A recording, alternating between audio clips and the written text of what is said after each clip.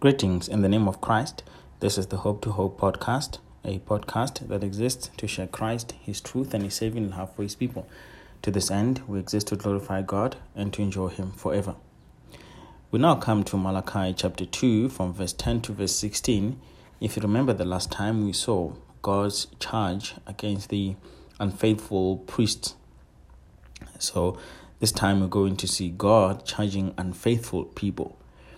And we see that the social ills that they were committing here, if you want more background information, is found in Ezra chapter 9 verse 2 and Nehemiah chapter 14 verse 23 to verse 28, because these books are contemporaries.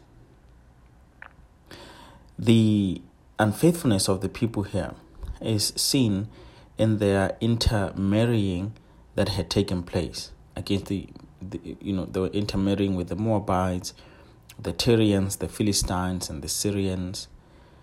And so it is because of this that God is judging them. They were breaking the covenant that they had sworn not to break, intermarrying, and they were treating this as nothing. They were divorcing, and they had no sense of guilt and remorse against this injustice that they were committing.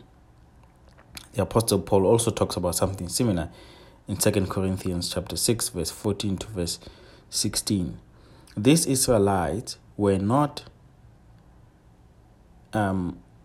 making the distinction between the Israelites, women, and the pagans, the heathens.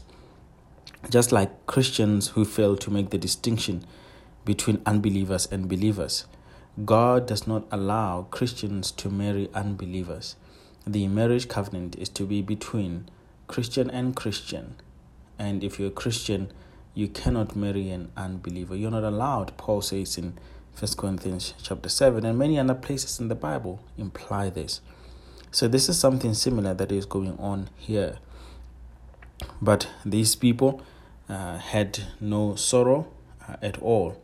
But then we see that there were the lay people who were sorrowful, but for the wrong reasons. They should have been bemoaning their sins rather than their lack of divine acceptance and the consequent blessings. They did not see that they were in sin.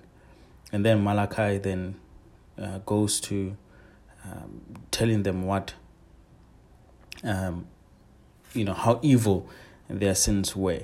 The older men were divorcing their wives, their older wives, and they were marrying younger women.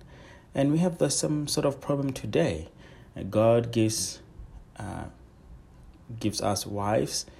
When our wives start aging or changing, then we look at other women. And this is a sin that is prevalent. People only enjoy people for a certain time, and then they leave them once they are done. As if the other person that they go for is not going to change as well. And this is what these men were doing. But not only were they divorcing their pagan wives, but they were also divorcing their Israeli wives. And so their sins were even deeper than just intermarrying.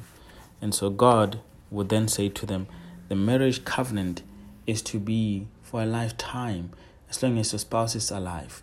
Which is why in this section, God then says that He hates divorce. God hates divorce. What God has joined together, let no man separate.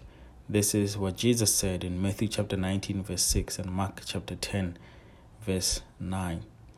Not even the man who is in a part of that union may make that separation. So other people should not separate married people. Married people should also not separate themselves. There are grounds for biblical divorce, and also death can separate people, but not for any other reason that is not in the Bible.